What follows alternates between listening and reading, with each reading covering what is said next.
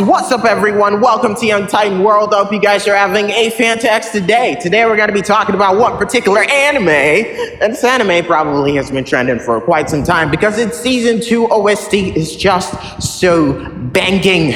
It's just taken everyone by storm and they couldn't shut up about it. So obviously I went back to the one thing that I thought I wasn't interested in the beginning because, you know, when it came out, I was one of the first people to watch it. Yes, that's right. I'm not capping on anything. And the first time it came out, Mashle was something that I sought out because I was looking for new anime.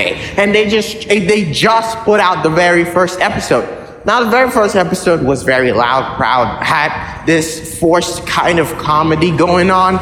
And when I watched it the first time, my initial idea was like, oh no, it's more comedy than it is taking itself seriously and talking about something that did not necessarily have a sort of concept with it.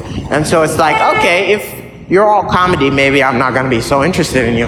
And one of my complexes is that I cannot watch a show if it's not completed because the tension, the anxiety, the overthinking what's going to happen into the next episode, or the fleeting memory of mine that will consistently let me forget the fact that I'm actually watching a TV show because it's taking so much time for episode 2 to come out is very latent and powerful still. But anyways, I watched the entirety of episode 1 and I gotta tell you, it's really amazing. It's really amazing in the sense of how strong he is. We're talking One Punch Man type strength put into a body that looks like Harry Potter into a world that is kind of Harry Potter, okay? So it's like Harry Potter, but anime, and the thing is, Dumbledore's called Wahlberg, Snape, I don't even know what Snape's name is, but Snape is blonde in this one, okay? Hermione has some sort of orgy fetish or a gangbang fetish. I don't know, but she's on some weird shit in this one. And she's blonde too. Ron is an explosive pyromaniac. And I guess you could say that Digby does not die in this one. He's just a cool character with blue hair and 2 lines going down across his eyes. I mean, below his eyes. And it's just amazing. It's amazing. And Harry Potter, the main character, is a powerless, and I mean powerless. You know, like Harry Potter, he was supposed to be, really powerful with magic. And this one, he's powerless, but his muscles are his superpower. And when I say his muscles are his superpower, I really mean it. When he's going out and he's beating the shit out of people,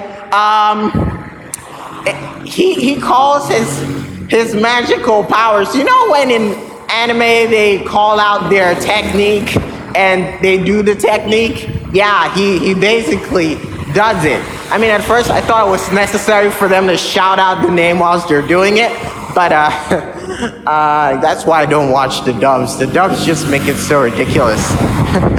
Cloning jutsu.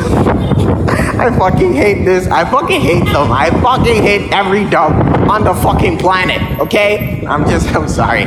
Anyways, so he's just really good with his hands. Like, he can throw down with one punch and probably defeat one punch. I'm just saying. Because the dude's got so much stamina. I mean, Sam Sulek couldn't even, bro. Because it's just so insane. But the entire thing is about him trying to find a way for his dad to live in peace, because they've been searching for him. And if you're in this world and you don't have powers, they're gonna take you away. Like, they're gonna, take you out of the system because they don't want no lacquers or, very weak individuals a part of life in their world. So I guess that's not a really great thing to have, is there?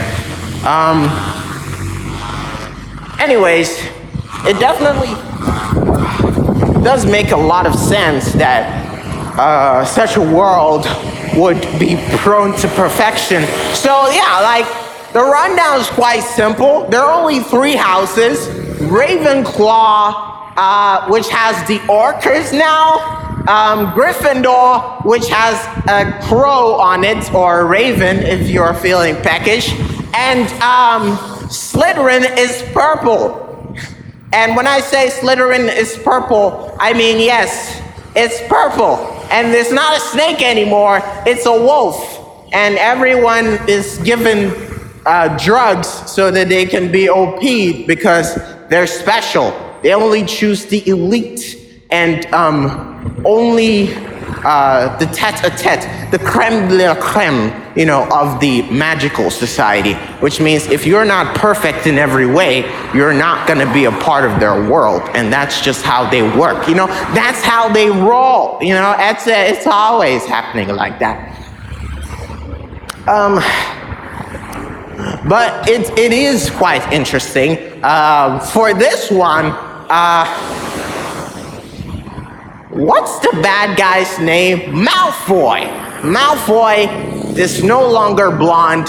He's a white-haired, dyed the edges of his hair in purple, and he's obsessed with his mother in a way that is kind of sweet and endearing, but also creepy because he carries around the baby, which he calls mother.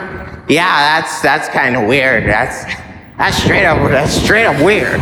But it seems like MASH has this sort of main character aura that every time that he beats the shit out of you, you have a flashback into your horrible, miserable life, and at the end of it, you change your mind about your evil ideals that you have been planning since the day that it happened to you as a child.